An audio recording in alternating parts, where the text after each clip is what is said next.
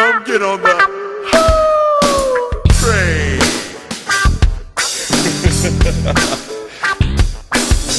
Pimpin' ain't easy.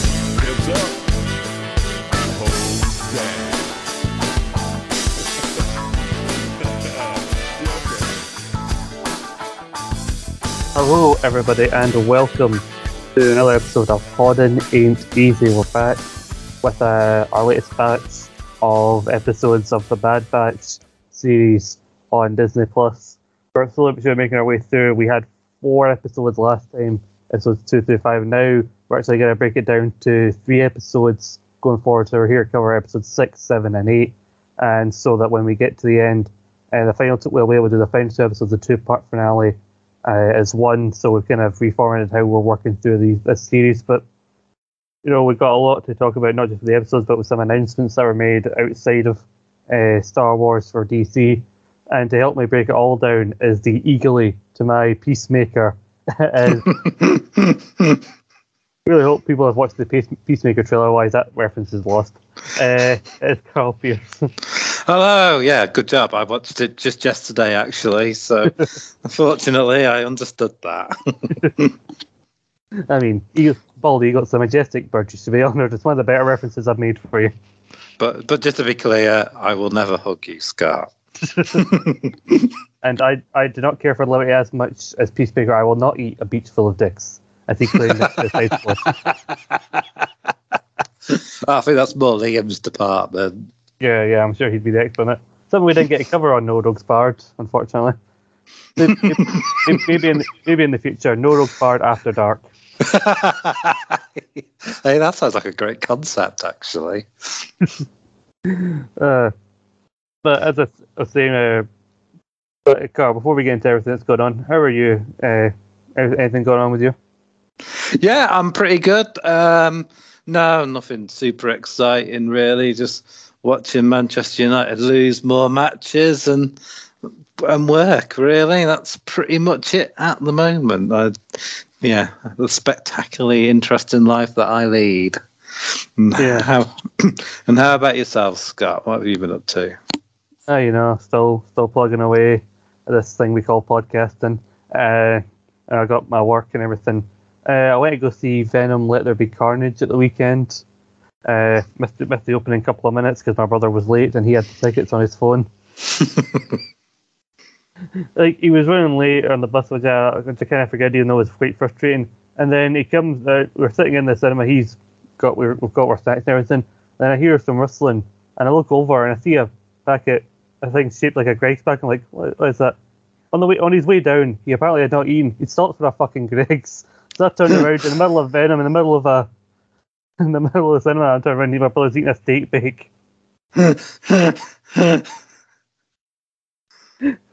And I just gave him this look at this, like, you were running late and you still stopped for a fucking steak bake, you bastard.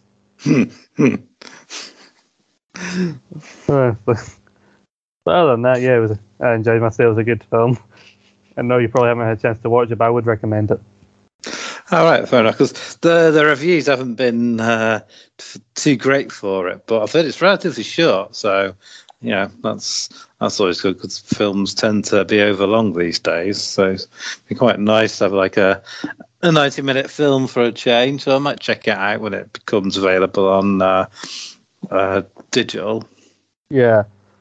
Our brother didn't actually watch the original Venom, the first one, till like a week or so ago, and he was even struggling to find it. I don't know, all of a sudden it became hard to find on mostly digital platforms, mainly because, I'm assuming because they were bringing out the sequel. But he reached out to watch it. I told him he probably didn't need to watch the first one. It's like, I know it's a sequel, but I think you'll be able to properly pick up what the premise of Venom is.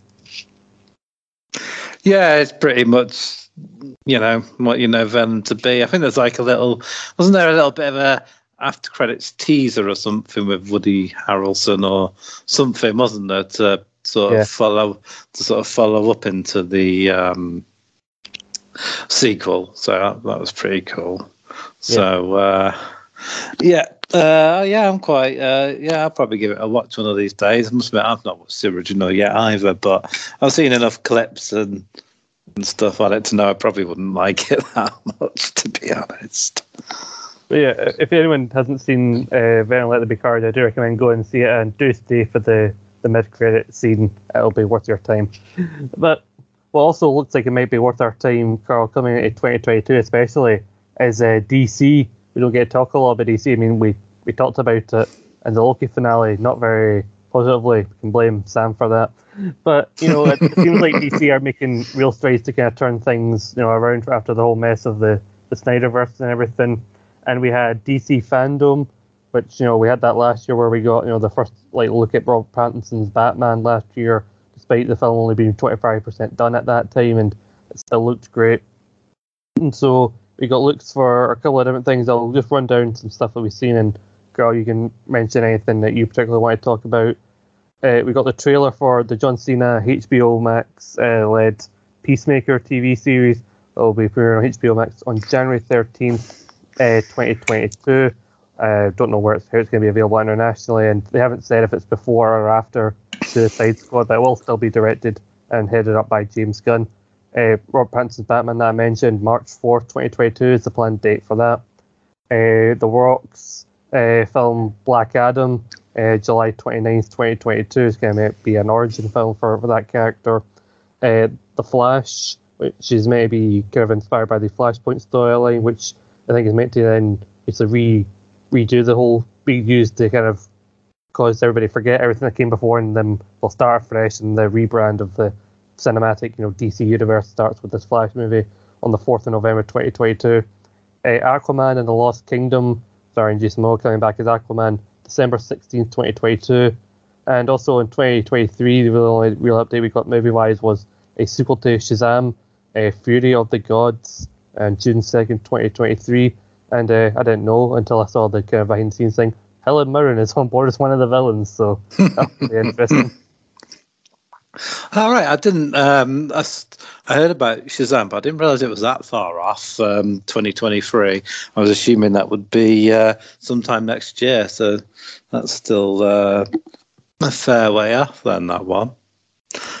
Yeah. I think, like most people, I think the one I'm most interested in really is the Batman film. To be honest, look at the trailer. It looks really good. It really does look quite epic, to be honest. Yeah, because I think a lot of criticism of the DC kind of universe so far is kind of like the dark, overly dark tones, the kind of brooding nature of all the characters. But I think mainly because that's the thing that works for Batman, but applying it to other superheroes doesn't work as well. So the tone here, I think, really sits a very much. I think there are elements of the Nolan kind of films with kind of the grittiness, the kind of almost detective nature that Batman's kind of like, is Paul Dano playing the main antagonist, the Riddler in this film. So it's nice to see the Riddler get a proper focus in a Batman film for the first time since way back when Jim Carrey played him. Yeah, it looks like it's going to be a more gritty and sort of not maniacal, but a more gritty Riddler than what Jim Carrey played. It looks like he's going to be more dangerous. That was the word I was looking for, and it suddenly went out of my head for reasons. So yeah, I quite like from what I've seen in the trailers what they're going to be doing with the Riddler, and quite an interesting opening for the trailer, because he gets arrested in the opening of the trailer, so that's quite intriguing. Mm-hmm. And also got to say, Colin Farrell is completely unrecognisable as Penguin or Oswald Cobblepot. I mean, if I didn't know it was him, I wouldn't know, if that makes any sense at all. He looks nothing like Colin Farrell with all that makeup and prosthetics, and he sounds nothing like him either. I mean, they may as well just cast an American actor to portray him, to be honest. Yeah, it was very. I remember hearing at the time, I feel like ages ago, when they announced Colin Farrell was. Colin Farrell can play a bad guy. We can do, and he's done turns where he kind of He is a naturally good-looking guy, but he can make himself look like very weird. Like, remember he had that weird hairdo and kind of part bald cap for Horrible Bosses and that. But then this is taking it to another level. Like you said, you could have told me anybody was under all of that prosthetic, and I would have probably believed you because it doesn't look like him. From the brief clips we saw, he's kind of got this kind of New York gangster kind of look for the Penguin at the minute, especially the way he talks. And I didn't realise, maybe I missed the announcement, but Andy Serkis popping up as Alfred. I mean, I'm not against it. I don't know what you think about it. Yeah, no, I like it. Yeah, no, I knew about that from the beginning. I heard about his casting. He is a good actor in the right film. So, didn't he direct Venom, Let There Be Carnage? Yeah. That's something I didn't know much about, actually. I didn't realise he did much directing. But yeah, I know his work as obviously as an actor, and the other stop motion stuff he's done for things like King Kong and Smeagol. Yeah. And so interesting. What's quite interesting also the connection there, because Matt Reeves is directing, and he's done I think he did the second and third Planet of the Apes film, where he would have worked with Andy Serkis on, because he played Caesar and that. So again, there's that connection there, and I think Matt Reeves is maybe signed on for multiple kind of Batman films, so maybe they want to go all in on this new, like, hopefully Robert Pattinson version of Batman. And I don't hate the Robert Pattinson version so far. I mean, he looks decent in his role as Batman. Like, not sure about the scenes where I see him as moody Bruce Wayne with these kind of shoulder length hair, but again, I can't really judge it that much from just the clips that we've seen, because he doesn't talk a lot in this trailer. No, but I think post Twilight he's done some good stuff. I thought it was exceptional in Tenet, if anyone's seen that. I mean, it's not a film I could make sense of, but I definitely saw a different side to his acting credentials in that film. So I definitely think he's got the chops to portray Batman and Bruce Wayne. And also like Zoe Kravitz as Catwoman. That was a good casting choice as well.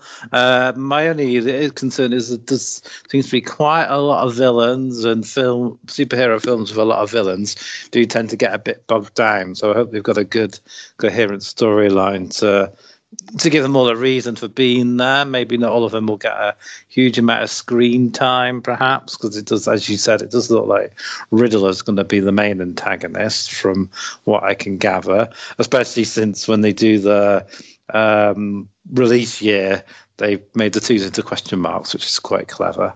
Mm-hmm. So, I don't know what you think about having like three main villains. Well, I'll say because they are main villains for Batman. So I don't know what you think about. Maybe Catwoman will be a bit, a bit of an anti-hero, perhaps, as she sometimes is. Yeah, I think she's not really style. I think she's kind of one of those like anti-heroes. You don't know what her motivations are in the film, and I think Cobblepot will kind of be a background kind of player that Batman kind of comes across. He's identity gun, but the main focus is between him and the Riddler. Maybe he just goes to Cobblepot for info, and maybe Cobblepot will pop up again in a more featured role in another Batman film.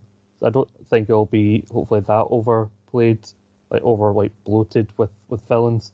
I think he said, we've learned from superhero movies in the past that you don't want to just put too many villains in the story.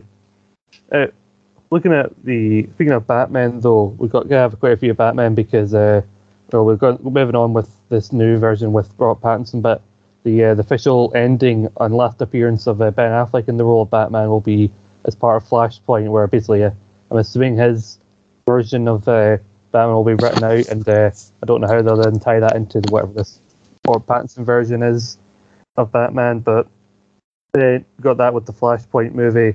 We had Ezra Miller awkwardly saying, "Well, we got this thing, technically not a trailer, but it is a trailer." And so they showed you a brief bit of footage where we show him as the Flash in his suit and everything. And we've also got to have a third Batman, whereas we're going to get the reappearance of Michael Keaton and the Batman as an older, alternate maybe universe version of Batman, maybe in the role that usually Thomas Wayne plays in the Flashpoint comic and animated film.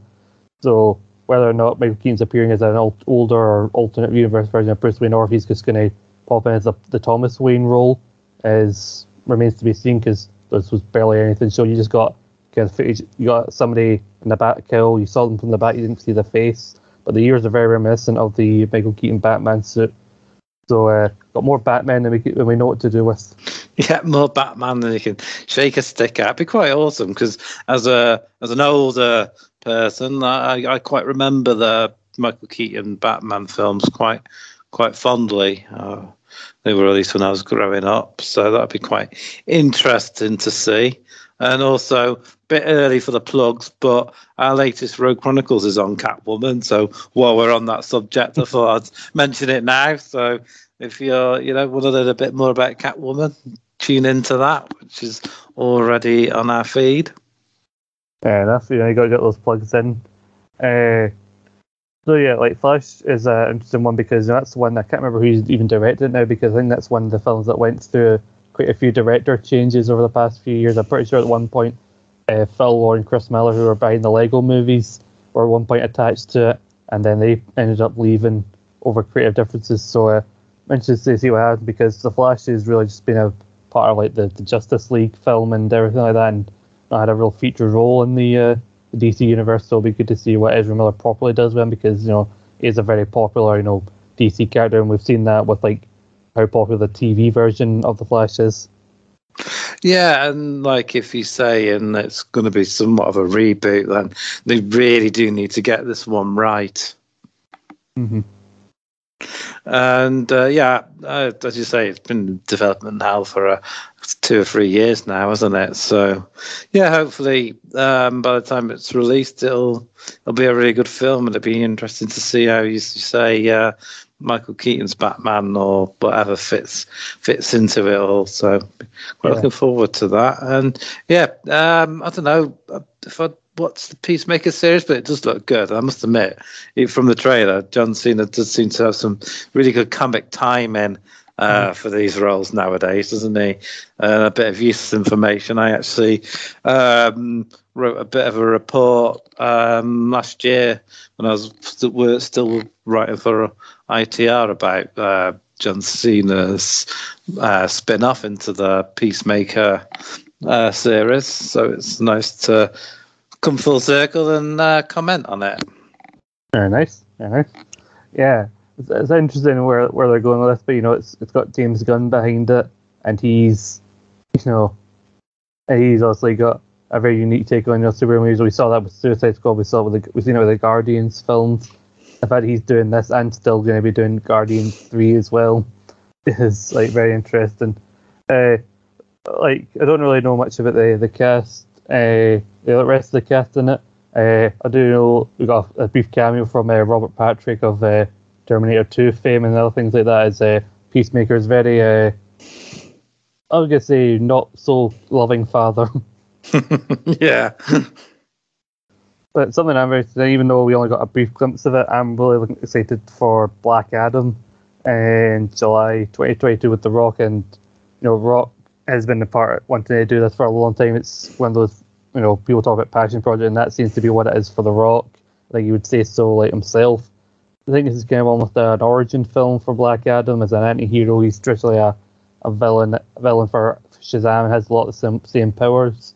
And so I'm assuming that they'll do this to flesh him out and maybe set the seeds for him and Fury of the Gods to appear, and then eventually, like how they built King Kong v Godzilla, they'll eventually do Shazam and Black Adam in the one movie. And but it's interesting, secondary DC characters. You've got Hawkman appearing, and you have a magical character called Dr. Fate, who will be being played by Pierce Brosnan.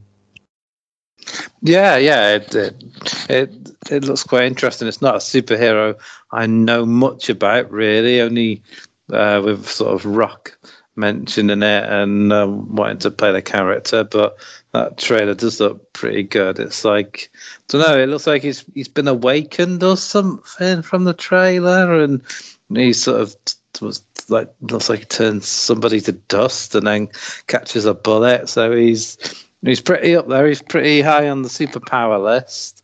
Yeah, and it feels weird with how popular The Rock is in terms of Hollywood and everything, and being part of these major franchises. and how much of a box office draw he's appeared to be. And like for a lot of people, that it's taken this long for him to be in a superhero movie, but I think he wanted to be in one that he felt a character he felt attached to, and he clearly is attached to Black Adam, and it's obviously taken a bit of time to get here.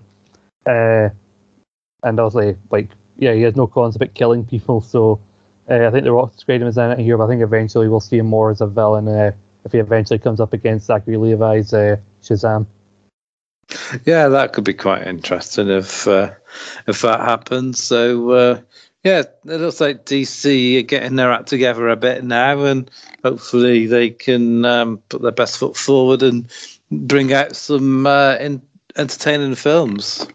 Yeah, because they've got a lot of the other aspects that they do are still because a lot of the things they tend to do in terms of like TV shows, like things like The Flash and everything like that, they're still like plugging away at, and they're still delivering on. Apparently Supergirl's now wrapping up after its most recent season.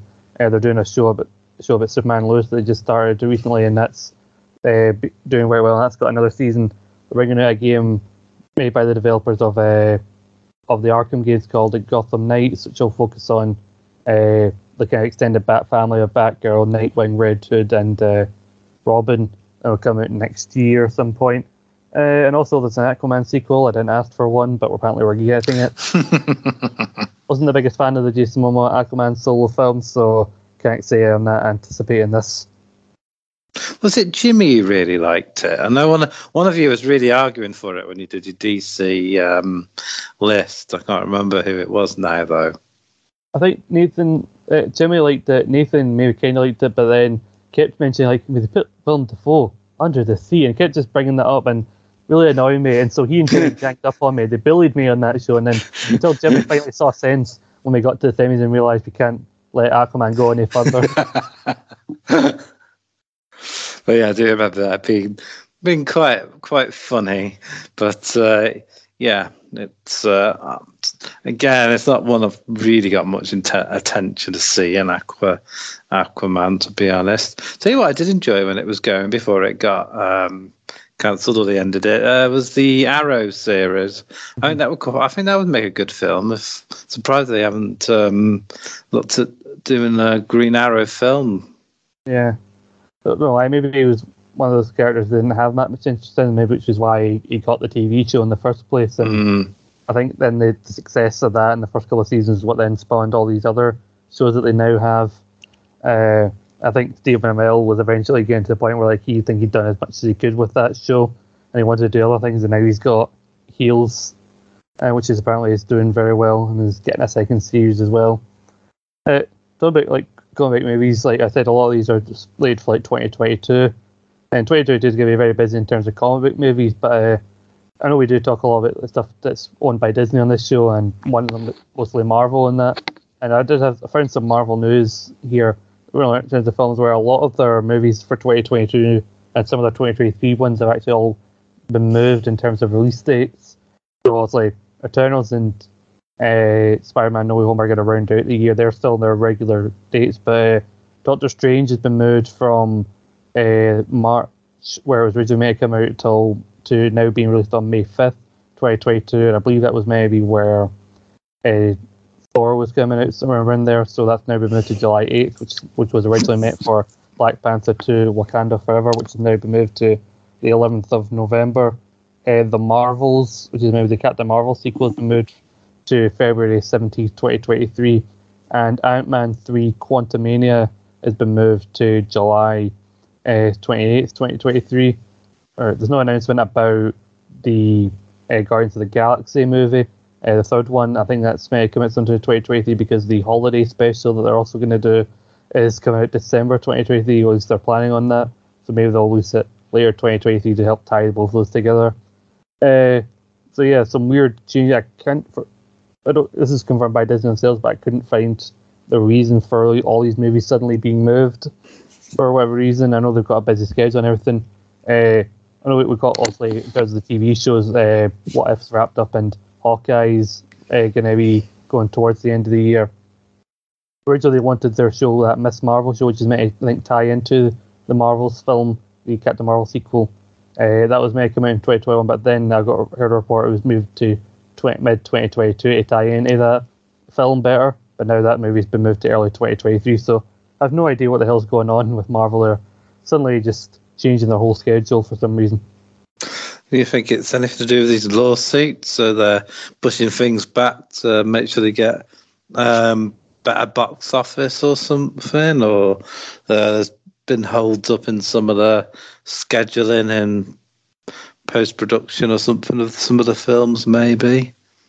Maybe. I don't really know what it is. I mean, I doubt it's anything to do with everything going on at DC, because Marvel's really been holding their own in terms of the movie side over DC for quite a long time. So I don't think that would play into it. So maybe they're just trying to push some of the films back. Maybe one or two of them need a bit longer in terms of post-production, and then that's meant that we've had to move one back, which means that's taking the place of somebody else's movie, which means that needs to be pushed back. So I imagine it's just one or two that need to push back, but then that's led to a domino effect, which is meant to be going back at least one release date. Yeah, no, that makes sense. I didn't think of that. It could just be one or two that, they need to. And as you say, it's meant they've had to push everything back a bit. But I'd rather them do that than, rush films out that aren't quite finished, or, a bit of ropey special effects because they've had to rush it or something. So it's always better that they do that. Doctor Strange was meant to be the first film of 2022 for the MCU. If that's been moved from March to May and Spider-Man comes out in December, that means that 5 months, that's going to be, I think, the longest we've went in a long time without anything Marvel related in cinemas. That's true, but maybe people will be wanting them more when they finally hit. So yeah, cool. A lot to look forward to. Indeed. Speaking of Hawkeye, they've announced that that's having 2 episodes in its premiere date instead of just the one, because they don't want the final episode to clash with Book of Boba Fett, which I think is a smart decision. But we've talked about the news, everything enough. Let's get into the actual episode. I'll break down the 3 episodes that we are here to talk about, the main points, and then we will give our thoughts on them in a bit more depth. We have episode 6, started off with Decommissioned, where we open with the batch alongside Omega and Sid's kind of bar, or canteen, wherever you'd call it, our establishment, where they're teaching Omega to use that new bow that she picked up when they were on their last mission, while these patrons take bets on whether or not she can hit the target or not. And it's like, oh, it hits it, yeah, 3 times out of 11. They're trying to teach her patience and how to fend for herself. Sid comes along to give them a job to go to Corellia, to an old factory, to pick up a tactical droid for her, and basically she makes a decision for them that basically, you guys work for me now, and so Hunter and the rest just kind of go along with it. They go to the factory where all these old battle droids are being destroyed now that the Empire doesn't really need them. They've got the clones and they're recruiting soldiers across the universe, and they want the tactical droid because people want to use the secrets that the tactical droids used to have, so that also they can use them against the Empire. And so everything seems to be going pretty well. You've got Wrecker as the lookout, Omega's kind of being kept on her own, and then the others go look for the droid head. And then they run into Rafa and Trace Martez, who people may remember they appeared in the final season of the Clone Wars. They had a 3 or 4 episode arc with Ahsoka after Ahsoka left the Jedi Order, who basically they're after the head of the tactical droid as well. We don't know who they're getting it for yet, and so they kind of working against each other at first, but then they obviously caused too much attention, and the guards notice and they call them police droids. The whole thing gets shut down, so then they have to work together in order to not get out alive. We notice Wrecker takes a bump on the head while he's trying to help, and then you hear him whispering, "Good soldiers follow orders." So it's an issue clearly with Wrecker's chip he doesn't let anybody else know about. Trace and Omega are fighting over trying to get the head of the droid, but then Omega in the process gets her leg trapped and nearly killed, and so the others have to actually come and work together to save her. And they use the droid along with Echo to reprogram it to then access all the old droids and turn them against the police droids in order to get them out of there. And the guys joke, I never thought to see the day where we'll be working with the droids. And so they all get to safety. Omega finally knows how to use her bow. they talk about what they were going to use it for. The girls seem like confused why the clones aren't fighting with the Empire, or why they would go and get a droid when they don't know like who they're delivering the information on it to. Whereas they say that the information they were going to use that, and the person they were getting it for was going to use it to take down the Empire. And so Hunter gets the stick that they managed to copy the information onto from the droid and gives it to them because he said, "You guys will use it for the right reasons."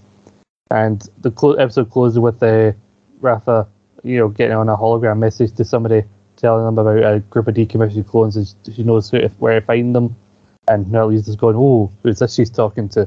And we don't need to wait long to find out as we go into episode 7, Battle Scars, which opens up with the guys, finishing their most recent job, them getting fired on by a group that they stole a lizard back from. And he goes, "Well, technically they stole it first." Well, they don't see it that way, and they're being fired on. They eventually manage to get away.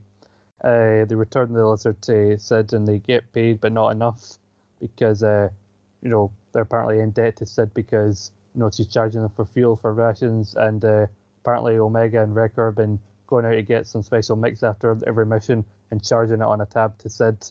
So now they owe her money, so now they need a big job in order to pay her back, and she also gives out to them for not returning the information from the tactical droid. And then we find out this hooded figure was actually Captain Rex from the Clone Wars, who talks about how he got away and everything, and so the Empire thinks he's dead. And then he finds out that the guys still had their chips, which makes him a bit worried. And so he warns them, like, "You guys need to get those removed."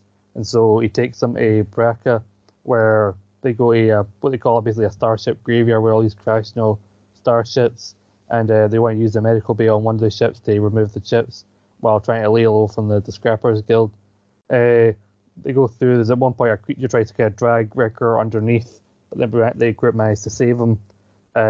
He's up first to get his chip because he's got amnestic, so they want to get him first. But then the chip kind of gets activated, and he tries to kill the others for violating Order 66. He also nearly kills Omega, but she managed to distract him long enough for the others to stun him, and he eventually apologizes to her after he's got him removed. Rex implies that he's still helping fight against the Empire, but he doesn't talk about who he's working with, and he basically offers the badge, anytime you guys want to get back in the fight, let me know. And the episode closes with Hunter being watched by the Scrappers Guild, who report him to the Empire, which is how we open episode 8, Reunion, as Crosshair has got the information about where the Bad Batch are, and he tells Admiral Rampart and Nala Se on Kamino about what happened, and Nala Se tries to implore them to bring them back alive, and Rampart disagrees, he wants them killed. And there's a point where Nala Se and one of these advisors basically says, like, "This is making a threat to our contingency supply, and we're going to need to bring in some help. As long as one of the bounty hunters brings back the young clone," which basically tells us that, it was them that sent Fennec Shan to take Omega. Echo and Wrecker realize they're being watched by scavengers, and they manage to take them out, but they don't know also the Empire's already coming for them. They're trying to find stuff on the ship to sell and find that's valuable, like whether weapons or information from the hard drive, so they can settle their debt with Sid, which does cause some issues between Echo and Hunter about what they both think these groups should be doing. But then eventually the group of clones, led by Crosshair, come to take them out, and basically every time they try and make a move they think will get the best of them, Crosshair is always there because he knows them too well. But they manage to take out one of the floors on the ship by setting off one of the cannons, which manages to get them away for a while, but then they get trapped in one of the engines, and Crosshair tries to get one of the clones to fire up the engine, but the Bad Batch and Omega manage to set off charges that kind of separates them from the engines, but then turns the engine on Crosshair, and he gets badly burned in the face. Hunter and Omega get separated from the other members of the batch, and they all say they're going to meet back at the ship. And originally, in the previous scene, we saw that there were a group of clones posted there by Crosshair to search the ship. But when we see the ship again, all the clones have been killed, and they were killed by Cad Bane, another character from the Clone Wars, who was a bounty hunter who's now been sent to get Omega. And he says, "I've been killing clones for a long time," and he manages to take out Hunter and kidnap Omega, and the episode ends with the Bad Batch managing to get a wounded Hunter onto their ship as they make their escape, and basically, now they think we need to now find Omega. So if you're a fan of the Clone Wars, a lot of callbacks and a lot of appearances from Clone Wars characters in this show. Yeah, It's quite cool that they bring characters back, even if it's ones I'm not a massive fan of. I can't say I was a huge fan of Rafa and Trace, but they play their parts quite well here, and it's still quite cool to see them back. I also like they give Wrecker a bit of an Achilles heel because he's clearly scared of heights. By the looks of things, he wanted nothing to do with going across that huge gap to get to that lever or whatever he had to pull, did he? He didn't like being up there at all. Yeah, like, because if they have him as look at, he goes, "Oh, why that was always Crosshair's job." Like, well, Crosshair's not here, go on. And then, yeah, he has to jump across, and like, they're telling me hurry up, and like, well, that's easy for you guys to say. And then also, when they had to climb across the cable on the starship, and I was like, he's the heaviest of them, so he's a bit uncomfortable. Like, yeah, you know, I'm feeling better now. You guys go on ahead without me. Yeah. He wasn't. Yeah, again, you could see his fear of heights came as he wasn't keen to cross at all. And what do the Empire keep in their garbage disposal things? I mean, where do these monsters come from? I have no idea. Maybe that was maybe a callback to the garbage disposal scene from like the original movie. I'm not sure. I like that the Rex did get make an appearance as well, because also they mentioned him in episode 2. They know he's out there somewhere, and you see in the Clone Wars finale he does make his escape, but the Empire thinks he's dead. It's interesting that he's somehow working with Rafa and Trace in this like kind of early version of like the rebellion against the Empire, and yet when you see Rex and Rebels, he's seemingly on his own and kind of living in with a couple of other clones. So it'll be interesting if they ever film and that's how Rex went from trying to help like still fight against the Empire to then just being like basically wandering the deserts and everything. Yeah, it might have been an age thing or a disillusioned thing, perhaps. But it's another quite a good thing about this Bad Batch thing is seeing the remnants of the Rebel Alliance coming together and all the different people that sort of get involved in it. Even people like Rafa and Trace who were pretty much out for themselves back when we saw them with Ahsoka and the last season of the Clone Wars. So even they're doing their bit to help out. And it was quite good the way they left that episode, because you didn't know if they were talking to a good guy or a bad guy. Really, you didn't see who it was. And yeah, obviously, as you say, it turns out to be Captain Rex. It's a nice character to call back and see again. And yeah, they in the end they give Rafa and Trace the information on the droid. Perhaps because they sort of suspect Sid doesn't really care who has it, as long as Sid gets the money. So they're working for her, but they know she's quite a shady character as well. Yeah, because doesn't seem to care what the clients want with the stuff they need to get for. Like they get that lizard at the start of episode 7. What does your client want with this? I don't know. Keep it as a pet, making this too. I don't really care. So she's very as long as she gets paid, Sid doesn't really have much time for anything or anybody, it seems like. And also, it makes sense also from what Rex has seen, also being on the ship with Ahsoka when Order 66 went down, and seeing what happened to his fellow clones. The idea of the other guys having the chips in them, and also even there being a little bit of a chance that they could go off, as Wrecker does do at the end of this episode, you can immediately see him reach for his weapon, and so you can understand why he would be a bit trepidatious about them still having the chips in their heads. Yeah, 100%. And it's also quite cool to see the sort of budding friendship between Wrecker and Omega. They like to go out and get, I forgot what they called it now, those basically space candy sort of stuff, wasn't it? It was called Mantel Mix or something. That was it. And it was on their bell, because Sid sort of lists off the things that they owe her for. You're a debt to me. Port costs such and such, and 20 cartons of Mantel Mix. And then it shows Wrecker and Omega, and they talk about a tradition they have after every mission. So And then they said, "Oh yeah, just put it on Sid's tab." So Yeah, they clearly got no money. So yeah, Rex like, yeah, put it on Sid's tab. yeah, I think also they don't know that Sid's now like charging them for it. I like putting that as like a debt against them, because I think Omega and Rick are, even though they mean well, they can be the more reckless members of the group. So it makes sense that it's them that's kind of caused this tab to kind of go up. And it's interesting, like I mentioned before, and it kind of falls into this episode. The previous batch of episodes, you've got the Bad Batch kind of making their way through the galaxy and trying to find out where they stand. You have Hunter say in episode 6, maybe things were easier when we were just soldiers, and now they're trying to figure out who they are now. And now they've kind of just decided they are working for Sid, and now like they're trying to get enough money so they can like lay low. But now they need to get more money because now they've found themselves in debt to Sid, which is why they're sticking around and searching the ship, which kind of led them to get trapped by Crosshair and Cad Bane. So everything kind of flows into one, but Rex does give you the opportunity to do something more, and you understand why Echo is the one to basically say to him, like, why aren't we there? Why aren't we still soldiers? Because Echo isn't technically a defective. He's one of the regs, but he just got like experimented on.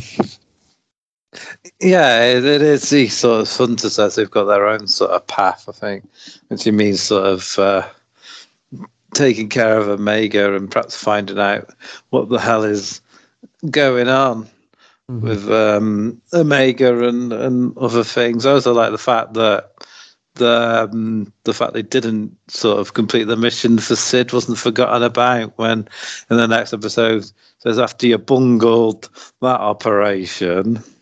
Yeah, so you're gonna need you get a job with a big payday, like maybe that job with the tactical droid saucer. They would have been paid a lot of money for it, but they weren't basically they weren't thinking about that. They were thinking about where the information, as you said before, was going to go. Yeah, and I also like the reappearance of Cad Bane. I always thought he was quite a cool character, and obviously a very dangerous character as well. So it's a good cliffhanger to end it on. He's absconded with Omega, and now the Bad Batch are going to have to find a way to get her back. Off quite a cunning individual, because he always seems to survive and get away somehow, doesn't he? Mm-hmm. Yeah, he was. I think he first appeared in like the second season of the Clone Wars series, and he was always kind of capable of like holding his own even against the Jedi. He often came across Obi-Wan and Anakin, and he was always often able to kind of hold his own even though he doesn't use the Force. So getting to see him again, like just appear at the end, because I wasn't expecting. I didn't know how much of a tie into the Clone Wars that would kind of be. And then he's got his V assistant droid. I can't remember his name, but I know it's actually voiced by his V assistant droid's voiced by Seth Green. Yeah, I saw that Seth Green voiced it. He does quite a lot of stuff, doesn't he? On the low key, Seth Green. To be fair to him, Mm-hmm. I first came across him in Buffy the Vampire Slayer back in the days. He played a character on that for a few seasons. Fair enough. Corey Burton is the name of the voice actor. Voices Bane. I think he did a lot for the Clone Wars. I think he was the Clone Wars voice for Count Dooku as well. That was his other main thing on that show. And he did a good decent job, because I know Christopher Lee did it again in the Clone Wars film, but they got Burton in to do it in the Clone Wars TV show. And I know it sounds condescending, but he did a good impression of Christopher Lee. It sounded very much close to how Christopher Lee sounds when he did it. Yeah, you find like these voice actors who do a lot of work on cartoons, video games, they're pretty good impressionists as well. Yeah, they can't, not like someone like me can't do accents or anything. A lot of these voice actors can do a lot of different accents and different voices. They're really talented. Also, the fact that it's pretty much confirmed to us by the conversation on Camino that it was the Kim Owens that hired him and also hired Fennec Shand to get Omega, and they talk about their quote contingency plan. So clearly, Omega is a lot more kind of important to them and the clones than we've been kind of led to believe so far. Yeah, it's clear they're obviously hoping that she's like a prototype, perhaps for a better soldier that they're hoping to sell to the Empire. And maybe that's something to do with the fact that she was able to suddenly pick up that bow and arrow thing all of a sudden, because in the beginning she's still struggling to use it, and then all of a sudden when the chips are down she's using it fine. And I thought that's a bit of a nitpick for me, but maybe that has something to do with her genetics as a clone. You never know. Maybe. I do agree, because like she gets her weapon kind of like separated from her during the fight in the droid like factory, and then also nearly gets herself killed. And then all of a sudden, like, she gets it back and is immediately able to, oh yeah, I can tune out all distractions, because that's what they tell her to do. Like, you struggled at the beginning of the episode when two guys in the bar were taking bets on whether or not you'd miss, and now all of a sudden there's all heavy gunfire, and now you've suddenly realised how to tune out distractions. I do say it's a bit of a nitpick, but it's one of the few times I've kind of like been annoyed by Omega, but other than that, I think she's a good part of the show.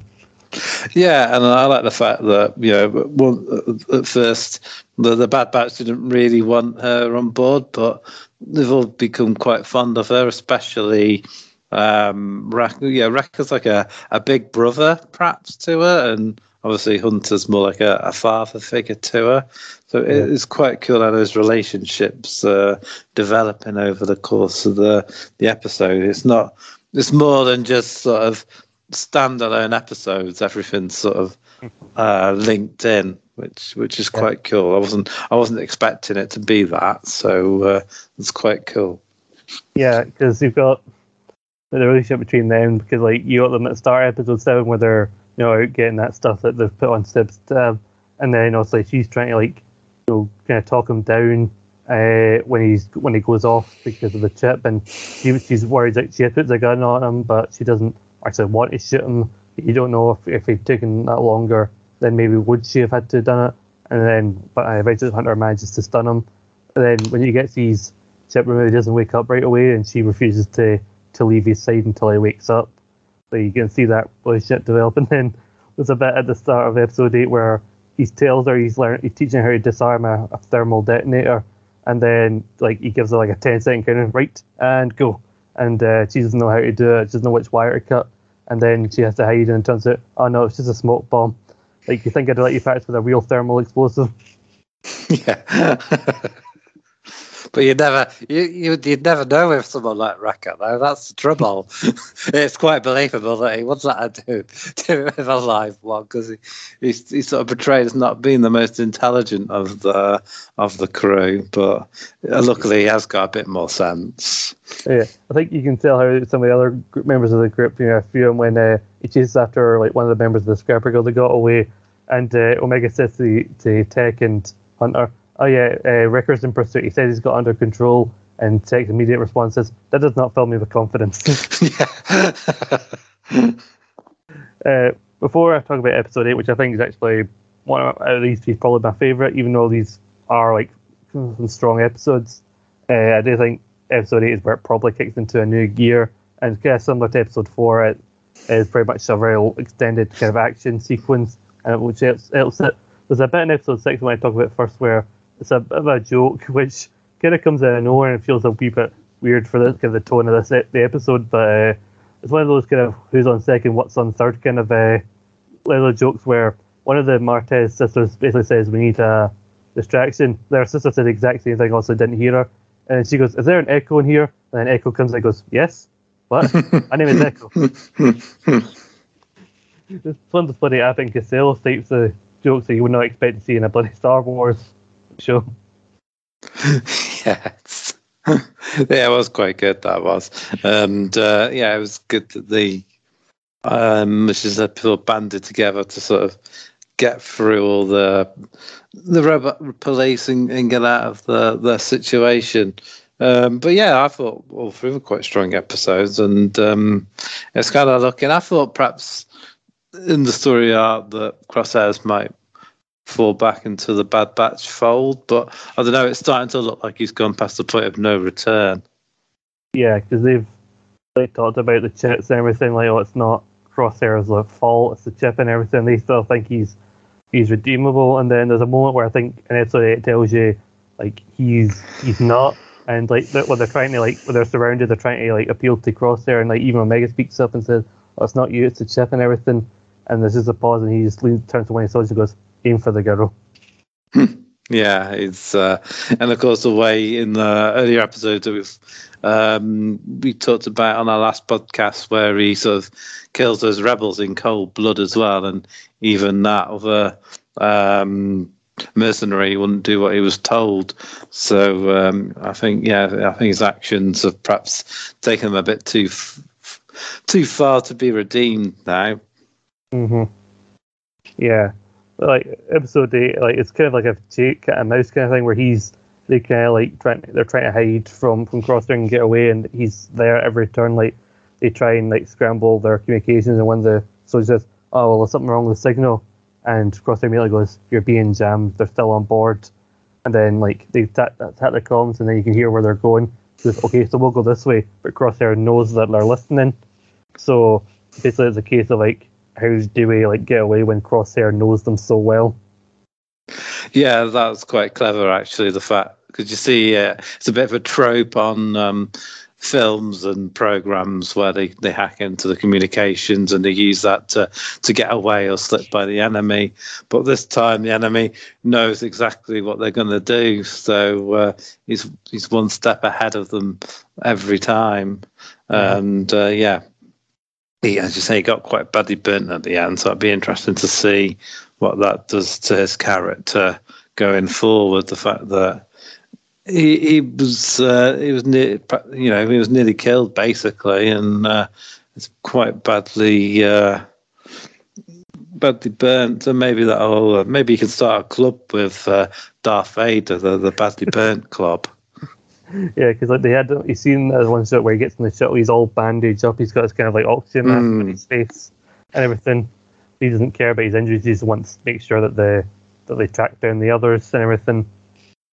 What if Anakin Skywalker died and Darth Vader's crosshairs all along? Yeah, that would be a hell of a twist. They do a Star Wars version of What If. There you go. There's a crosshair with Darth Vader. Also, when they go into the engine like bit where they're trying to like find new ways of avoiding the Empire, also everything's new to Omega. So she's like, "I've never been inside an ion engine before." I think it was Tech who goes, "It'd be weirder if you had." Yeah, that was definitely funny actually. But I love the fact that, because he's just been stuck on the Komodo planet for so long, even stuff that's dangerous or mundane is just all new and exciting to Omega. But it's quite cool to see that from her point of view. Yeah, it's a different, like I said before, a different perspective for the Bad Batch, and then also the kind of their Dark Angel. You wonder like what's going to happen next. Where are they going to get Omega kind of back? And because obviously Cad Bane's got her, and if you know the Clone Wars, you know how capable he is. So obviously you got to figure how they're going to track him down and everything. And like I think you can tell, even though the Empire are kind of obviously evil, but the main antagonist that's been set in the show is actually Crosshair himself. So it was good to see Crosshair getting a featured role in this episode after like a couple of episodes of kind of not being featured. But now it seems like the Kaminoans aren't really the good guys. They're kind of like, we are starting to properly see their kind of ulterior motives as well. Yeah, I don't know if they're necessarily sort of Empire bad, but they're definitely just out for themselves, aren't they? They're just worried about, as we saw in previous episodes, how much money they're going to lose if the Empire starts recruiting rather than pay for their clones. So yeah, I think the hope, as I said before, hoping to use Omega as a prototype for a new and improved super clone, perhaps, which hopefully we'll find a bit more about what's going on with Omega and what she actually is towards the end of the series.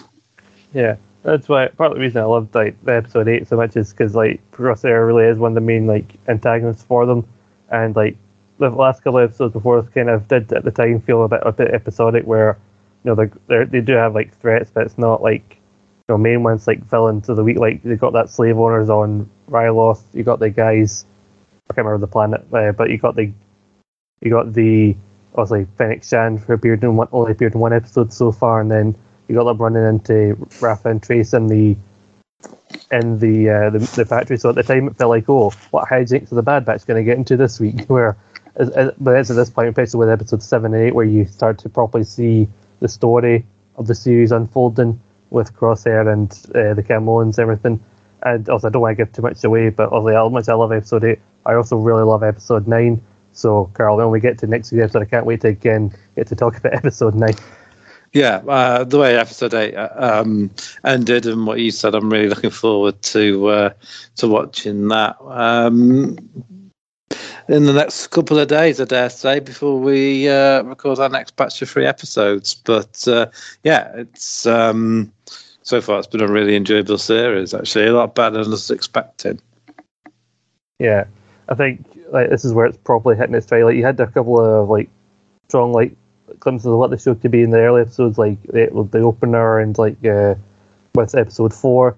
But there were a couple of quieter episodes which a lot of people pointed out, and obviously some people can be a lot more critical in episodes that are not a lot happens, especially if shows happen episodically, weekly, and you need to wait till the following week to watch it. But when you watch it like this, you can really see how all the episodes kind of blend together and form the story. So better watching them back. But I do think there was a couple of episodes where it was a bit quiet, but it's really, like I said before, it's reaching a new gear now. Yeah, definitely. And sometimes you need those quieter episodes just to set things up. If you didn't have them, the same people moaning about them would probably be moaning, well, how have they got to this point all of a sudden? So it is good to sort of pace the series. It's got an unusual, was it 16 episodes? Which is a bizarre number. So I think because sort of like a non-linear platform, they're not on TV, they can sort of just have as many episodes as they think they need to tell the story, which should hopefully lead to sort of less filler. Yeah, that's one of my annoying things. So, and again, when you're watching a series, they always seem to have 22 or 24 episodes in the States. You usually have to have about 3 or 4 filler episodes at least that don't really, you could really do without, but they've had to put them in there to fill in their 24 quota. So on these sort of platforms, they can just have as many episodes as they need to tell the story they're telling.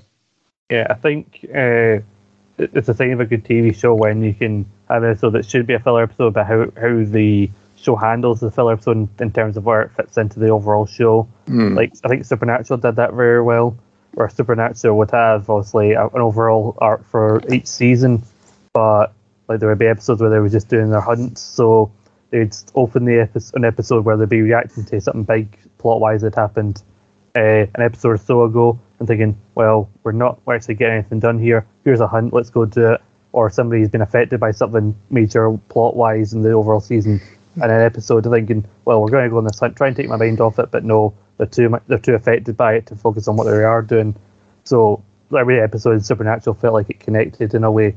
Not saying that they're both shows are like this, but it's just an example of how you can handle episodic TV. Well, sometimes they'd put in a comedy episode in there, which would always be a lot of fun. I remember one, I think it's season 4, where something happened to Dean and it became like a scaredy cat or something, didn't he? Yeah. Which was quite a fun episode. So even those sort of ones, they do well, where a lot of the series, when they try and do comedy ones, I remember X-Files trying their hand at it, and it never really worked. Yeah, I think there's also an episode in season 3 of Supernatural where Dean just kept dying like Groundhog Day style, where he kept dying every day, and Sam kept waking up every day and trying to stop him from dying. Yeah, I remember that one. Yeah. And then there's once or twice where him trying to stop Dean dying, he accidentally kills him as well. So but that's enough about Supernatural. In terms of the Bad Batch, also we're not really rating these episodes because although we're doing them in bunches, but in terms of obviously the top these 3 episodes, how would you kind of rank them in terms of how you preferred each one? Well, yeah, I think I preferred. I'm trying to think now. Which one did I prefer? I think I preferred them. I did like. I liked all 3 of them, but I think the middle one, 7, I think was my favourite overall. Yeah, I think some of these episodes, because you forget how short kind of these are, because they're animation and everything, and they do give them a decent enough line, which does leave you wanting more, especially when it's a good episode. So that's always good. But I think I've already said before, episode 8 is my favorite of these ones. Like, obviously, it's set up by the end of episode 7, but I think I'm going to go with episode 8. But yeah, and I'd probably give them like a solid 7.5 out of 10 for the whole 3. I think they're all strong episodes, and I'm really intrigued to see where the series goes. Yeah, I think they're solid, and I might push episode 8, and it's only for maybe an 8, maybe even an 8.5, because of like the reveal of Cad Bane at the end, just being a personal touch for me. But that's just my opinion. So there you go. We're 8 episodes in, 8 halfway there. Basically, I've realised there's 16 episodes. So yeah, 8 down. Well, and we're living on a prayer. Sorry, had to get that in. I see what you're doing. But as we hear at the halfway point, Carl, why don't you give the people your plugs and let you know what you're doing, other than talking about Catwoman and the Bad Batch. Yeah, well, let's say I will plug it again just in case you missed it. Don't know why you would do, but yeah, mainly do the Rogue Chronicles on Catwoman. We've been struggling to get together to record, so it could be our last, well, not our last one, but the sort of last one for a while. Hopefully we've got one planned with Scott to do one on Scarecrow, so hopefully we can get that sorted within the next few weeks. But yeah, make sure you're listening to our Catwoman pod. There's also managed to bring Reese back from the trenches and at gunpoint force him to do another pod with us. So if you want to listen to 3 men talk absolute bollocks, tune into that one. And of course, with any luck, might be bringing back a sports pod I've done with Nathan, if I can force him to record with me at some point. Might be a lot of crying over Manchester United, depending on how the next few days go. But yeah, that's about pretty much it for me. I don't, pale in comparison to Scott's 500,000 podcasts. Yeah, I do hope to be back on Rogue Chronicles again, because I think there's a lot you can do, but even with just like films for like Batman or whatever kind of comic book characters, because I know you guys have gotten quite a few episodes out of Doctor Who, so I think there's quite a few films, especially for Batman, and one of my favourites I think is Scarecrow, which is why I suggested doing Scarecrow. I don't think he'd be one you guys would have thought of, but if we can set that up, then I'd be all about it. As far as here on Rogue Opinions, Scotland Balls Ram podcast is under the Rogue Opinions feed. You can follow us at SB Rambling on Twitter. We've got an episode going up tomorrow.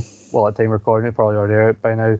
Where we did our latest of Frasier, and we're doing a rare 2-episode week where sometime this weekend you'll hear another podcast from us talking about our predictions for Bound for Glory, the Impact Wrestling pay-per-view. Here on Rogue Opinions, me and Nathan have got some weird kind of film-related podcast that we're doing this based on this Empire list that we found from 2008, and like the top 500 films, and we just start randomly with number 500 on that list, which is Ocean's 11. So when you hear me and Nathan talk about Ocean's 11, that'll be coming out very soon. Rogue Retro Smackdown, me and Sam are just arranging a date to record the post Backlash episode of that pod. I mean, got an episode out in the back catalogue with a Backlash review where it was me and Mr. Carl Pierce.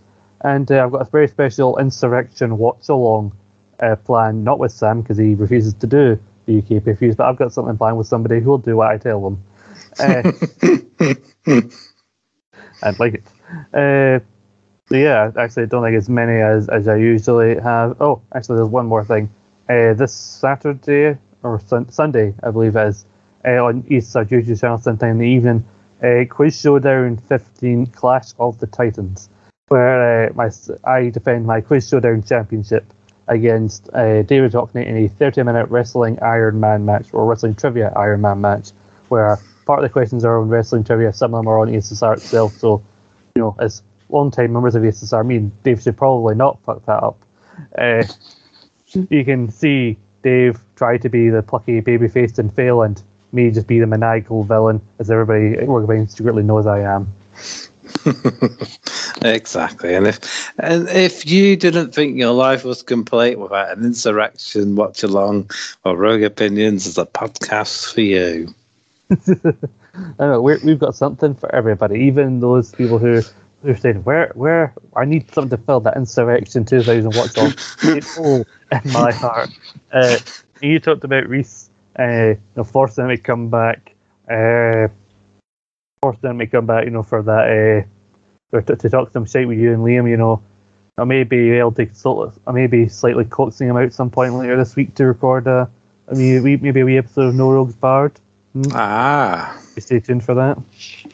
Definitely, that'll definitely be worth checking out. I really enjoyed the Liam version.